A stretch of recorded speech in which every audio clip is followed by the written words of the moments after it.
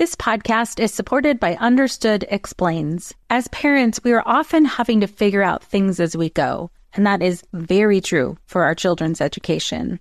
And to help you out, I want to tell you about a podcast called Understood Explains. This season is hosted by teacher and special education expert Juliana Urtubey, and she discusses all the things you'd want to know about individual education plans, or IEPs, what they are, why they're needed, who benefits from them, and what to expect when you have meetings with teachers.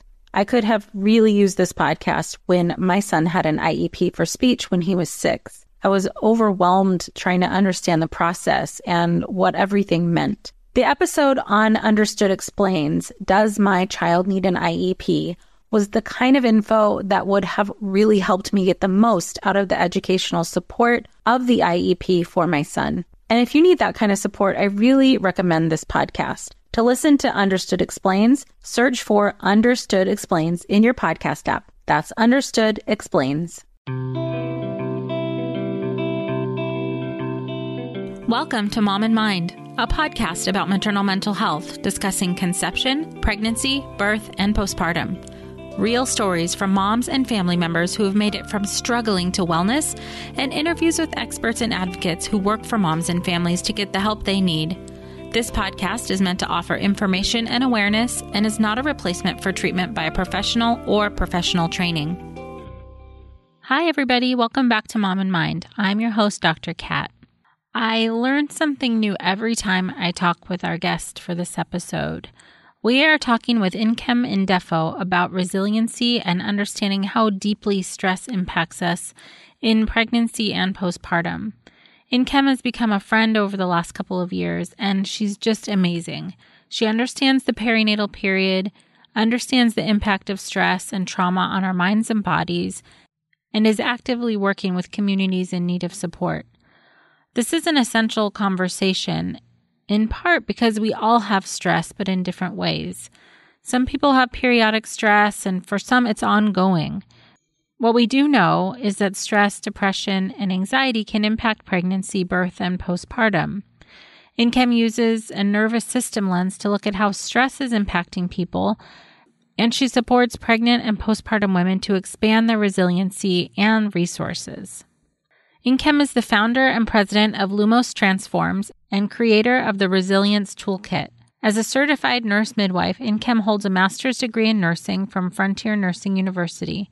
She has extensive postgraduate training in complementary health modalities and emotional therapies. She brings an abundance of experience as a clinician, educator, consultant, and community strategist to innovative programs that reduce stress and build resilience for individuals, organizations, and communities throughout the U.S. She worked for California Maternal Quality Care Collaborative, researching maternal death outcomes, and served on the Los Angeles County Trauma and Resilience-Informed Systems Change Initiative Work Group. Currently, she sits on the Strategic Planning Committee for the Trauma-Informed Task Force of Greater Los Angeles. Let's meet Nkem. Welcome, Nkem. Thank you so much for being with us today. Thank you for having me, Kat. I'm very excited to share your brilliance with the audience. I've known you for a couple of years now and just in awe of the work that you do, and I'm really, really happy for everyone to know about it. So maybe just start there and let us know about the work that you do. Thank you so much. I think we have a mutual admiration club going. I'm originally trained as a nurse midwife and actually had a home birth practice in Los Angeles area from 2001 until 2007. And then did some work in maternal actual mortality research. But one of the things that drew me to midwifery in the first place was I had originally, while I was in college, undergrad, done some work, community health organizing and health education, street-based health education with really vulnerable populations, and feeling like I wasn't really making a difference. And I remember seeing pregnant women. I worked on a needle exchange to decrease transmission of HIV and hepatitis, and seeing pregnant women come and exchange needles, and how, I knew it was preventing her from getting infected, but how I felt so powerless to like about what else was going on and all the larger pieces. And I had my own child with a nurse midwife around then. And it was such a powerful experience that I said, that's it. It's not just giving education, it's empowering. So I sort of felt like I was going upstream towards more of the root of the problem. But in working as a midwife, really seeing that stress, toxic stress and trauma were actually deeper issues. And I think sort of one of the seminal events was working with a woman who had she was a labor and delivery nurse, and she had a really horrible first birth experience, like just completely disempowering and just bed rest and just, OB not listening, just bad, and really wanted to turn that around with her second birth. And mind you, she was super educated. She was a labor and delivery nurse, and this still happened to her. And she wanted to turn that around and have, an empowering birth. And we worked really hard collaboratively, and she had the birth of her dreams. But what happened was afterwards, she had incredible postpartum anxiety, and realizing that her childhood, her experience of trauma, really, and as a child, exacerbated, through life, was no, giving her a positive, helping her achieve her positive birth experience was no match for what the forces she was contending with. And I think that encapsulates my wanting to work around stress, toxic stress, and trauma as sort of root causes for people suffering, especially around the birth, for moms and babies. Right. Absolutely. Wow. Right. So you started out kind of more on the outside of seeing what happens to birthing women, and going deeper, you got to the birth, and then you got to understand the full spectrum of how trauma impacts them. Yeah. And that is a lot of the work that you do right now, correct? Yeah. So, probably for the last 10 years or so, I've taken a detour outside of clinical midwifery to really learn all I could about stress and trauma and different treatment modalities from a number of perspectives. Because I tend to be like, a big picture thinker, but also very practical. Like, what are we going to do about it? And a lot of trainings, a lot of work with people.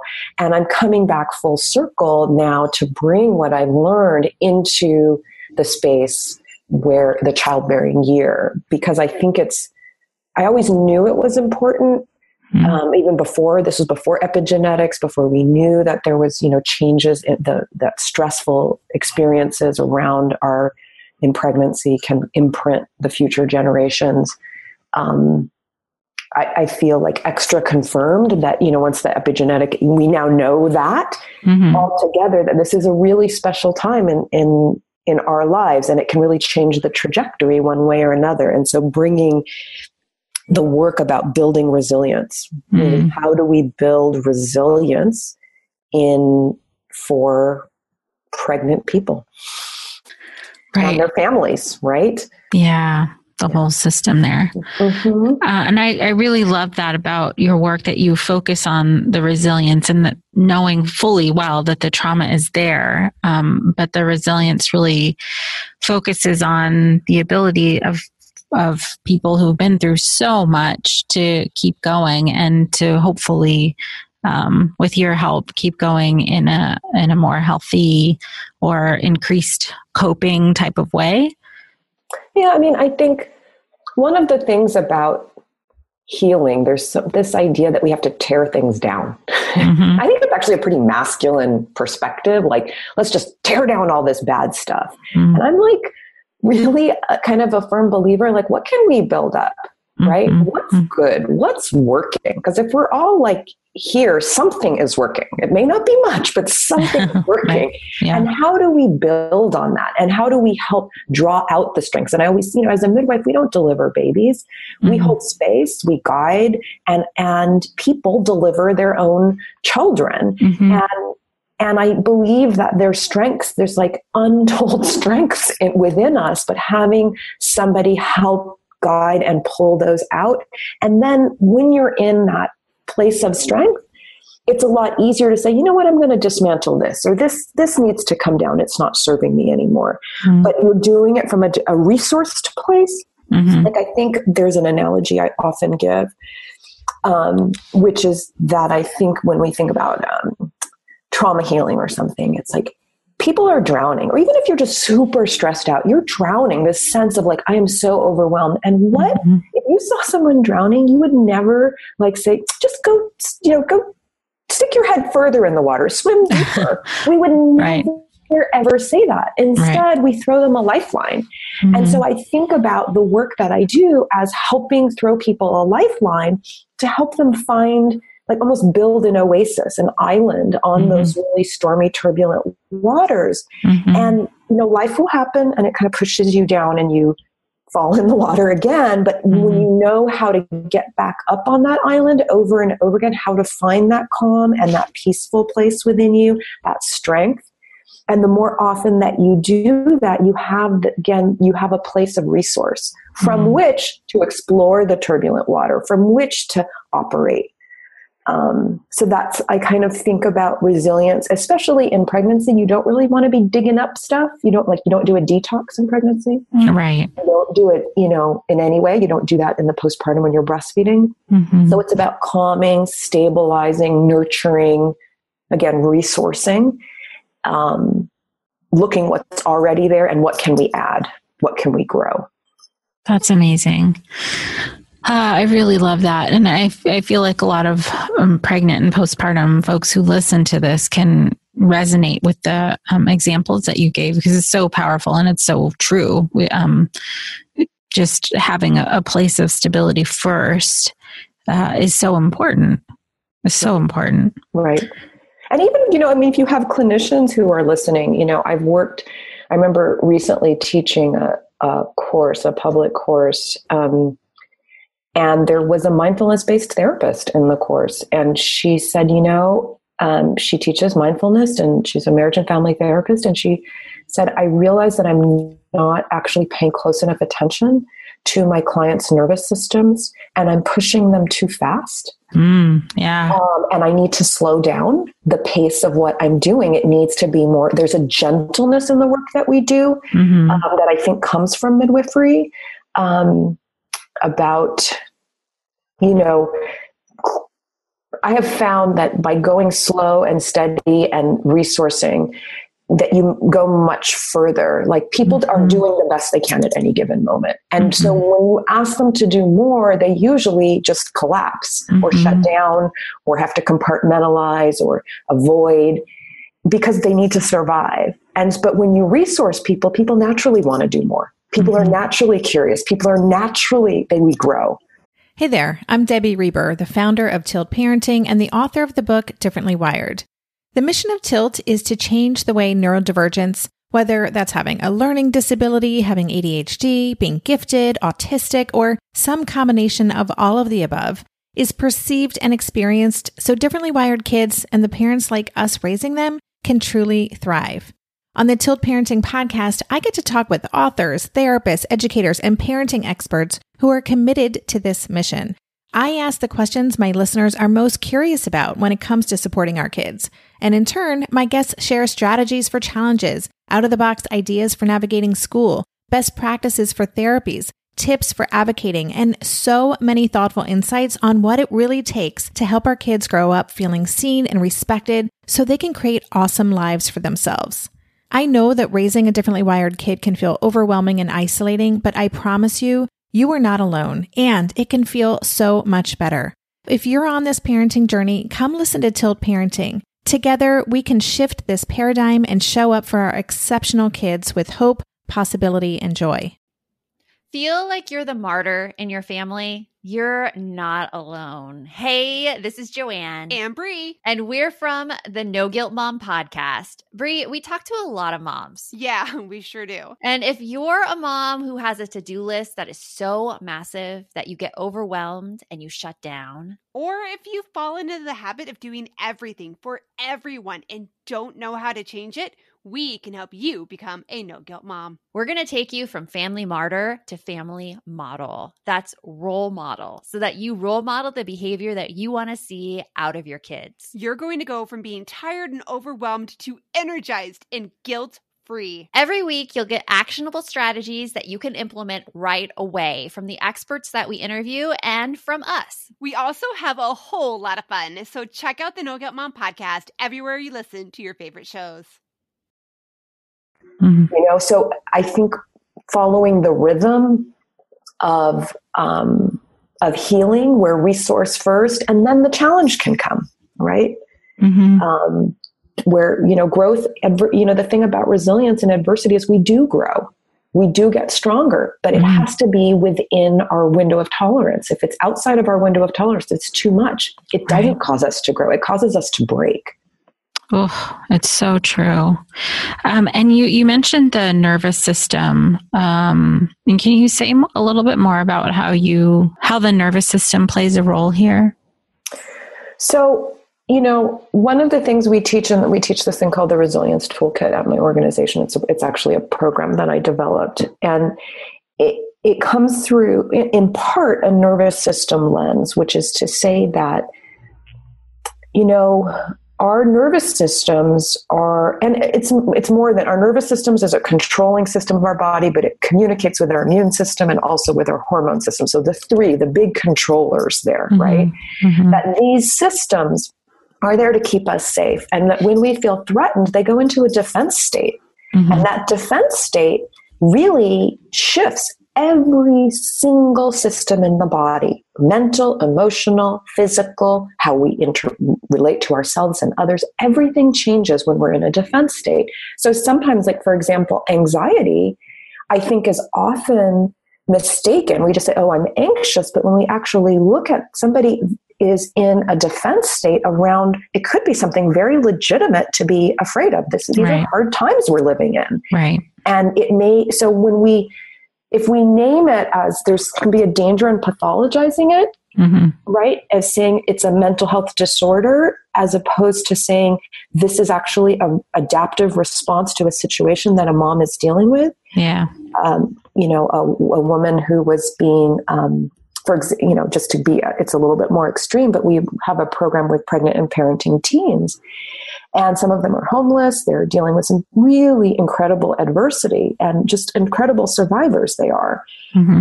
But when one of them says, I'm homeless, I'm on a voucher, I'm in a motel, and I'm feeling really scared and stressed, that's probably an adaptive response. And while we might say, yes, she's anxious, I would say it's a pretty normal response. Right. It doesn't mean that it can't be harmful. It doesn't mean that we don't do anything about it. But I think by naming it appropriately, like if we realize this young woman's situation is in part because of her environment and making changes in her environment, I think she will be able to find more calm and stability. Now, if she was completely safe, right? If we take a woman who is completely safe with adequate food and a roof over her head and caring and loving people around her, and she is feeling scared, right? And we might say, I might look through a nervous system lens and say, maybe there was something historical where you didn't feel safe. And that worry that's there was actually very well placed and adapted for a past situation, but the body has become stuck in it and hasn't been able to appraise that it's okay now. And in that case, there is something we can do through a nervous system lens to downregulate or calm that defense response. Does that answer your question? Oh, absolutely. It's beautiful. And, just thinking of all of the moms and partners and people who are affected by these types of stressors and the interplay with mental health and maternal mental health specifically. It's just... I just feel that the way you framed that and the way you look at it has just such a more compassionate understanding of someone's situation, as opposed to saying, adding sort of insult to injury, like blaming the person who's struggling for why they're struggling. Like, oh, well, you're this and you need to fix it. It's just making it worse. But you're saying, hey, this is going on for you. Right. And what are the supportive things that we can do to help you to heal through this? I mean, it's looking at, what are the systemic factors and what are the individual factors. I think there's one of the most damaging things we can say to people is to hold them responsible for systemic factors. And I think it really is disempowering, and people are already carrying a lot. Yeah. But that's not to say there's not something we can do and there's not individual factors. I've learned this a lot in doing trauma work, community-based trauma work and individual trauma work, is that a lot of people say, oh, I don't have trauma. That's not me. That's somebody else. Trauma is an overwhelming experience, something that's just bigger than us. And there's little traumas, there's big traumas. I don't want to, minimize some of the true atrocities that happen in the world, but they're all relative to your ability to cope. So, what's traumatic for a 2-year-old when their peas touch they're tired and their peas are touching their chicken and they're completely in meltdown, right? As opposed to, your peas touch your chicken and you're, 25 years old and, laughing at a great dinner with family and friends, not a big deal. Right. So we have to look at what are people's past trauma loads, their stressor loads, their physical health, their support systems and really let people define for themselves when something feels like too much. But I also find that sometimes the stories we have to tell ourselves so we can get through day to day, we have to say that wasn't that bad. Right. It wasn't a trauma. I'm okay. Right. And you can't force someone to say, yeah, it was a trauma. You can't. But this is another thing. When somebody is well-resourced, when we work on resourcing them and building strength and building capacity, they might say, you know what, now that I'm feeling a little better, you know what, I can say that was really bad. Yeah. And I would like to heal that. Right. Yep. So it's, again, that idea, you can't ask someone to do more than they can handle at a time. It's not helpful. It's not therapeutic. Right. And there's already so much going on in the perinatal period of time that people are already trying to understand and wrap their mind around. And, depending on what their needs are, that might not be the time, like you said a bit earlier, to be digging into these traumas and sort of trying to force people on some level to understand they've been traumatized in the past. I don't think you can force that conversation. It needs to be phased. It needs to be gentle. And we need to, again, I believe when people are well-resourced, they're naturally going to migrate towards health and do the healing work. Now, it just happens if you've got the bandwidth. It's making the bandwidth. And I mean, it brings up, I think about pregnancy, especially a first pregnancy, learning nutrition, learning about, car seat, childbirth education, infant care, breastfeeding. There's so much, and you're still, prepping your home and keeping money coming in because you're working. There's a lot going on, and that a lot of times I think this conversation around stress gets really pushed to the side as something extraneous. I think it happens in general, not just in pregnancy, in our culture. When I don't have time is what I hear. And truthfully, Are you talking about the client or patient, or are you talking about their provider doesn't have time, or both? No, but nobody has time.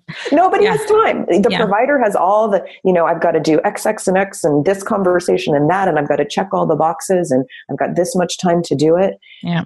But it's our culture. It's culture of hurry. And what I have found in addressing speak personally about my own nervous system, right? My ability to settle my nervous system, things flow easier and I have more time. So it's actually a sign to me that when I'm hurried, it's a sign that I'm stressed. Yeah. It's not the result of being stressed. It's a sign of being stressed. And in that way, taking a pause, letting something, we use a number of different tools that I use regularly myself, using some of these tools, settling my system, and suddenly there's creative answers, time magically appears. It's kind of, a miracle. But so I think the culture doesn't recognize stress and doesn't want to, we just caffeinate it away. I think that of course means people who are pregnant and their caregivers. And it reminds me when I was practicing, maybe 2002, we were doing in our home birth practice really, I think, strong nutrition education for our clients. And I was realizing that that wasn't happening in the private obstetrical world. If you were on aid, state aid, you get, a dietitian, you get some education actually, but I may not necessarily agree with the way that they were doing, but you get something. In private obstetrics, you get none. And so I developed a whole educational program around nutrition and went and started talking to local obstetricians, and they looked at me like I was from Mars. Like, what? Nutrition? It doesn't matter. Literally, I was told it doesn't matter. No, what? In 2002? This is not that long ago. Oh my gosh. And so I think about that conversation then, and now we are clearly much more progress has been made. But I think that's the same thing around stress. People are like, we don't have time for it. It's not a priority. When in fact, we know, and the literature, scientific literature is very clear. In general, pregnancy aside, 70 to 90% of all doctor's visits or provider visits are due to, in whole or part, to stress. Most of our chronic illnesses are due in whole or part to stress, and many pregnancy complications, everything from preterm birth, low birth weight, all the perinatal mood disorders are highly correlated with stress. And not all stress is the same stress. No. I mean, I'm just thinking of like the variation of stressors in people's lives. There's like day-to-day stress, then there's survival stress. But it's the same. But the thing about it is they both are mediated through the same mechanisms in the human body. Your body doesn't like do a different response. It's a graded response, but the response for survival is much stronger. But this response for small cumulative stress can still be quite similar. And I would, say it's pretty hard to avoid the news and all the things that are happening in the world. It just seems like disaster of the week. And so there's that is like this background noise, stressing people's, this sense of fear and lack of stability and safety is kind of, running a good deal of people's energy. So I find that as we work with people, they start to slow down, they start to recognize, they go, I didn't realize how stressed I was. I didn't realize how much I was in a fight-flight state. You don't realize until you come out of it and you say, wow, my muscles are much more relaxed. I didn't realize all those headaches I was getting was due to. Humans are amazingly adaptive. I'm sad that we have to adapt to such adversity so often. So I'm thinking right now about, let's say there's a pregnant or postpartum mom listening who maybe identifies with having high levels of stress or all of the things we've been talking about. What do you do in the work that you do to get them connected to their resilience or to bolster their resilience? I think one of the first things, which I've already, spoken to, is just starting to look a little bit at your environment and realizing that your response may be normal. That takes this weight off. Like there's like audible sighs, like, oh, like there's nothing wrong with me. And that's huge because again, if you can take anything off the plate, a feeling of responsibility where you shouldn't have one, if you can take that off someone's plate just by that perceptual shift, that's huge. It is. So I'm going to, give a lot of points for that. The other thing is, I think, is starting to recognize people's own rhythms of stress and relaxation. A lot of times we can talk about, say, I often will start some of our classes with, how do you know when you're relaxed? How do you know? What tells you when you're relaxed is, what do you feel in your body? What do you feel emotionally? How is your mind? And we brainstorm this often. And you can literally see folks start to settle. And then you notice a yawn, and we talk about yawning being a sign that you're feeling safe enough that you can start to let go and relax. Mm-hmm. And so people start to recognize that they have this capacity again, because we forget, because no one ever asks this question. In fact, some people kind of scratch their heads like, really? And they can sink into it and pointing out that this is your, it's a biological capacity that you have to do this, right? And then we can talk about those other states of activation and what they look like and what they feel like, but then keep coming back to this space, whether we use breath, whether we use short mindfulness, I call them like little hacks, whether we use movement, and to come back to this place, right? So if I can ask you, I'm thinking of like the very highly, highly anxious moms, the ones who kind of balk and laugh a little bit at me when I suggest breathing, because what they're going through feels so big in comparison to regulating their breath. Yeah. So can you speak a little bit to how and why regulating breathing and using mindfulness is helpful? So, regulating the system, if it's appropriate, like if you're truly safe and it's okay, coming down it's really important, because that's when your immune system and all your body systems kick into gear the way they should be working to support a healthy pregnancy. So we know why it's important. The how of it, there are many different techniques. And I find, depending on someone's level of activation, they don't all work well. Right. So, and I think this is something that's not often talked about, and it's not so PC, but I'm going to say it because I see it.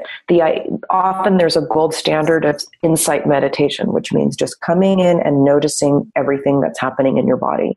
Truthfully, if somebody has very high activation, like very high, like kind of fight flight energy, or they feel overwhelmed and shut down, I would not recommend that.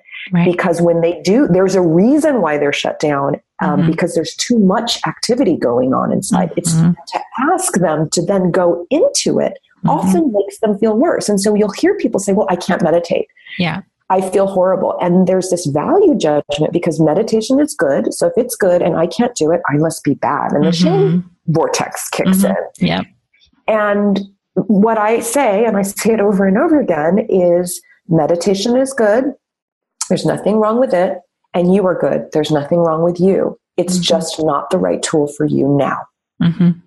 And that also is a huge relief in people. Like, oh, there is something. And so, same thing, certain kinds of breath, I find when people are really either numb and shut down in a sort of depressive state, or very, very anxious, often breath is not the best choice. It often can make people more anxious. So I think we have to trust people when they say that doesn't work for me, and say, what I always say is, that's so glad that you're realizing what you need, right? Which, and then let's try a different way to approach this. And so it might be, for example, orienting. Rather than turning inwards, let's orient to the external environment. And what are you seeing?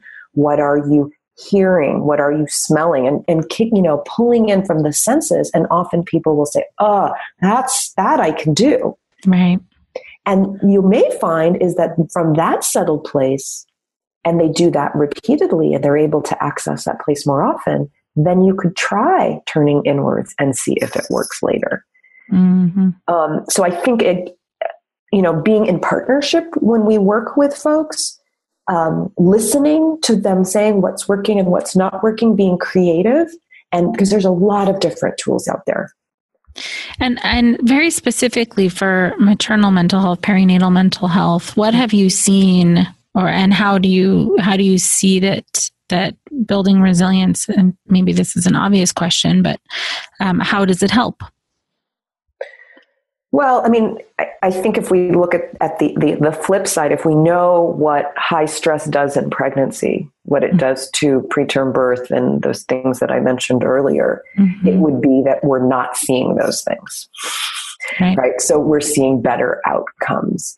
And we've started a partnership with a local birth center. And in 2018, we're actually going to be doing some research, really looking at length of labor, looking at transfers, looking at some of those things that happen related to if we're putting in these tools early in pregnancy. We're trying to get them in very early second trimester, so that people have a chance to really put them into play. And this birth center is actually going to be, they do an anxiety screen at the second postpartum, depression and anxiety screen at the second postpartum visit. And so they're going to be, anyone who screens positive is with their partner are going to be coming to the classes. So we really hope to see, awesome.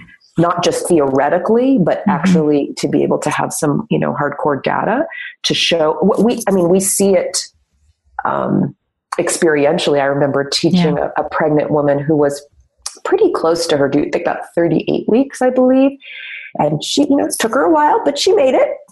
And as we did the class, she said, I'm contracting, right? She goes, I don't contract. Everyone says I got to stay active and that will help me, have more Braxton Hicks and soften my cervix, because she's 38 weeks, she's term. Mm-hmm. And she goes, but I don't contract. But as I'm relaxing, I'm contracting. Mm. She's like, is this what needs to happen? Right? Yeah. That she could sense into that safety, right? Mm-hmm. And let that happen. And when she stood up from she said, I think the baby dropped. Like the baby had been so high. And in a first time, we want to see the baby, drop and start, providing some kind of deeper interaction with the cervix, a couple weeks before your due date. And she stood up and she said, oh, the baby's in my pelvis. But that's, just one example of when you can settle how the different body systems can kick into gear. That's beautiful. Yeah. Right. And I mean, obviously I'm thinking ideally we would all be able to do that. Yes. On some level. And, just with the juxtaposition of how you were saying before, just this constant onslaught of the stress we have just from watching the news or hearing about things, and then our own history and then our family and all these layers and levels of stressors in our environment. What you just described, that woman's experience does feel like that little safe island, like she found that spot. Yeah. Yeah. And I mean, you could just see, she just softened and we affect each other, right? Yeah. We really do affect each other. So we know, if we're highly stressed in pregnancy, it causes a change in the stress hormone system, the genetic expression of the stress hormone system in our children. Yeah. No one told us the truth about parenthood. Why? This is the podcast everyone needed before they had kids, because now that those little ones are here, there is a lot to unpack. I'm Rachel Shepardota, and I am your host for the podcast No One Told Us, where we tell the truth about parenting and let you in on all the stuff you really should have known about before having kids. I am the founder of Hey Sleepy Baby, but this podcast is so much more than sleep. We'll be diving into all the topics that you really care about and need to know while you do your best job raising those adorable, tiny humans. Our goal is to just make you feel less alone and less overwhelmed. There are so many things that no one tells us before becoming a parent, and I think that we should really pull back the curtain on becoming a first-time or second-time mom or dad to share the good, the bad, and the ugly. We'll have a little education, a little fun, and a whole lot of heart that goes into each and every episode. So join me and our amazing guests each week to hear us talk about what no one told us. Well, hey there, busy mama. Are you looking for ways to make your life easier, your home less chaotic, and at the same time add more joy to your life? My name is Deanna Yates, and I'm the host of Wanna Be Clutter-Free, a podcast all about letting go of the stuff we don't need in our lives so that we can focus on what truly matters. Don't worry, I'm not going to tell you to throw it all away or make you feel guilty about keeping something you love, no matter how many other people don't quite understand it. But I will give you practical and, more importantly, actionable advice so that you can make progress right away. And you won't just hear it from me. There are amazing guests too. It's like having your bestie in your pocket telling you it's okay to let go of the things that are not serving you and your family in a totally non-judgmental way. So join me over on the podcast where we can work on progress over perfection for those of us that want to be clutter-free. And you see many cultures, traditional cultures around the world where they talk about keep things calm and peaceful for pregnant women so the babies will be calm and peaceful. And I think, that's before we knew anything about the science of epigenetics, where we know for sure that, children of extreme situations in pregnancy, like the Holocaust or 9/11, but in those situations, there are changes in the gene expression for the stress system, causing the child, basically high stress in pregnancy creates an experience so that the child's stress system is prepared to handle high stress. So they're coming into the world already defensive. And so what we can do, our effect for just our own health, but also sometimes we as moms can't do things for ourselves, but we can do them for our kids. Right. And, hopefully as we keep doing them for our kids, we start to be included in that container of care. So all of what we've been talking about is so amazing and so essential. And I feel like everybody should be given this kind of information and these resources. And you do this as part of your work. So if people are interested in learning from you or holding a workshop or having you come out to them somewhere, can you tell us about what you do? Sure. So my organization is called Lumos Transforms, and as we believe that we need more light in the world, Lumos being light. So we offer public classes in the LA area, about to add some in New York and Vancouver, because we have some staff there as well.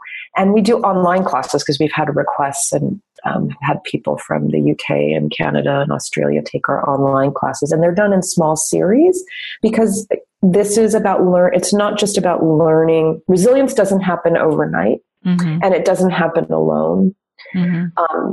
We doing them in very small groups, even the online classes are like no more than 8 folks, doing them together brings in these new ideas, these new ways of experiencing ourselves and safely trying out the different tools until, and then coming back a week later and saying what worked, what didn't work, how do you test drive that? What's practical. So learning to develop habits is really important. In terms of pregnancy and the childbearing year, we're offering classes. I think I mentioned we've partnered with Del Mar Birth Center in South Pasadena in the LA area to offer a week. It's a 2-part series once a month so we're very excited to be partnering. And then we have some programs with pregnant and parenting teens that are school-based or community agency-based. Our organization works across sectors, and we work with a lot of professional from social work to education, a lot of other, because we believe, just like you said, these are sort of life skills. And we imagine that as more people learn them, we're able to connect. Because when we're in a settled place, we're all the things we want to be. We're connected. We're compassionate. We're motivated. We're vital. All of those things are sort of this natural outpouring of a settled nervous system. And the more people that can be in that place, in families, in workplaces, in organizations, we believe that we can create systems and structures that are more kind and sustainable and just. Yeah. It's like that's our idea. So we do believe that, and caregivers, like, if your obstetrician or your mental health provider is super stressed out, how safe can we feel if they're stressed, right? So as for provider myself, I take it very seriously that I need to do this work if I'm working with folks. Yes. So on all levels, yes, more of that. And we train people to be certified so that it can just ripple. So it's I love that. I love that. I love the work that you're doing. It's so important. And I'm so glad to have you on and share this with everybody. And if anybody who's listening wants to learn more from Inchem, I will have all of the links to her organization and social media platforms in our show notes.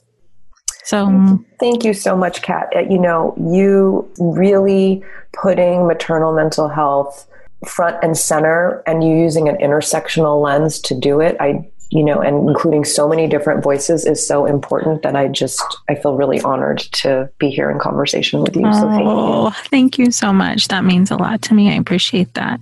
Thank you for being with us. Oh, my pleasure. Well, Mom and Mind listeners, what do you think? Doesn't what Nkem said make so much sense? I feel like this type of support is what is missing from perinatal care in general. I mean, you can imagine what we would all feel like if we had this type of support that Nkem was discussing, and not just for pregnancy and postpartum, but for pretty much everything. I love the resourcing that she describes and the island of security and safety before you go out and deal with difficult things. Taking it easy on perinatal women is just the right thing to do. If you'd like to connect with Nkem, you can find her on Facebook, Instagram, and Twitter at Lumos Transforms, as well as on the website lumostransforms.com, LUMOS transforms.com. I'll have all of this information for you up in the show notes so you can access that for yourself. If you know someone who could really use the support of this episode, please send it along. Links are available at momandmind.com. And please hop onto iTunes, YouTube, or any of the places you listen to this podcast and give it a star rating or review. That really helps others to find this valuable resource. All right, thanks for being with us. Until next time. Thank you for joining us today. If you or someone you know is having a hard time, help is available. Please look for resources for help at momandmind.com. Also, please subscribe and share this podcast. Together, we can support moms and families so that no one has to deal with this alone. Thank you for being a part of the Mom and Mind community.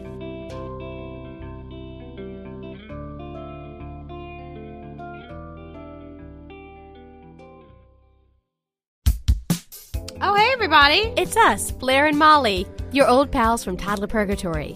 Two moms who are also actors, who are also creative beings, who sometimes feel stuck. And this is our new podcast, Unsticking It with Blair and Molly. What happens when your creative spark just seems to disappear? Gone. Poof. Bye. See ya. What happens when life gets in the way of your creativity instead of nourishing it? That's what happened to Molly and me. We felt like the thing that drove us creatively stopped working and impending doom had in fact impended. Totally. So we decided to do something about it. And that was steal ideas about getting unstuck from the most creative people we can find. We talk to guests about how to break through the mucky, gluey, sticky wall that can get between you and your creativity. We hear about their journeys, their successes, their challenges, and even their bougie coffee shop orders. And we're not just talking Bob Ross type paint on paper artists here, though we talk to them too. We're talking to actors, creative directors, dancers, and people who are working hard to be their best creative selves in a world that can sometimes feel real uncreative. We all have something to teach each other, so let's steal their ideas together. Join us, won't you, as we deep dive into how to unstick ourselves from the life gunk that can get in the way of our creative freedom. Pandemics, school calendars, world events, lack of sleep. Oh, get out of their life gunk and let's get back to your best creative self. Subscribe to Unsticking It with Blair and Molly. You're not going to want to miss an episode. Unsticking It with Blair and Molly, because sometimes life sucks.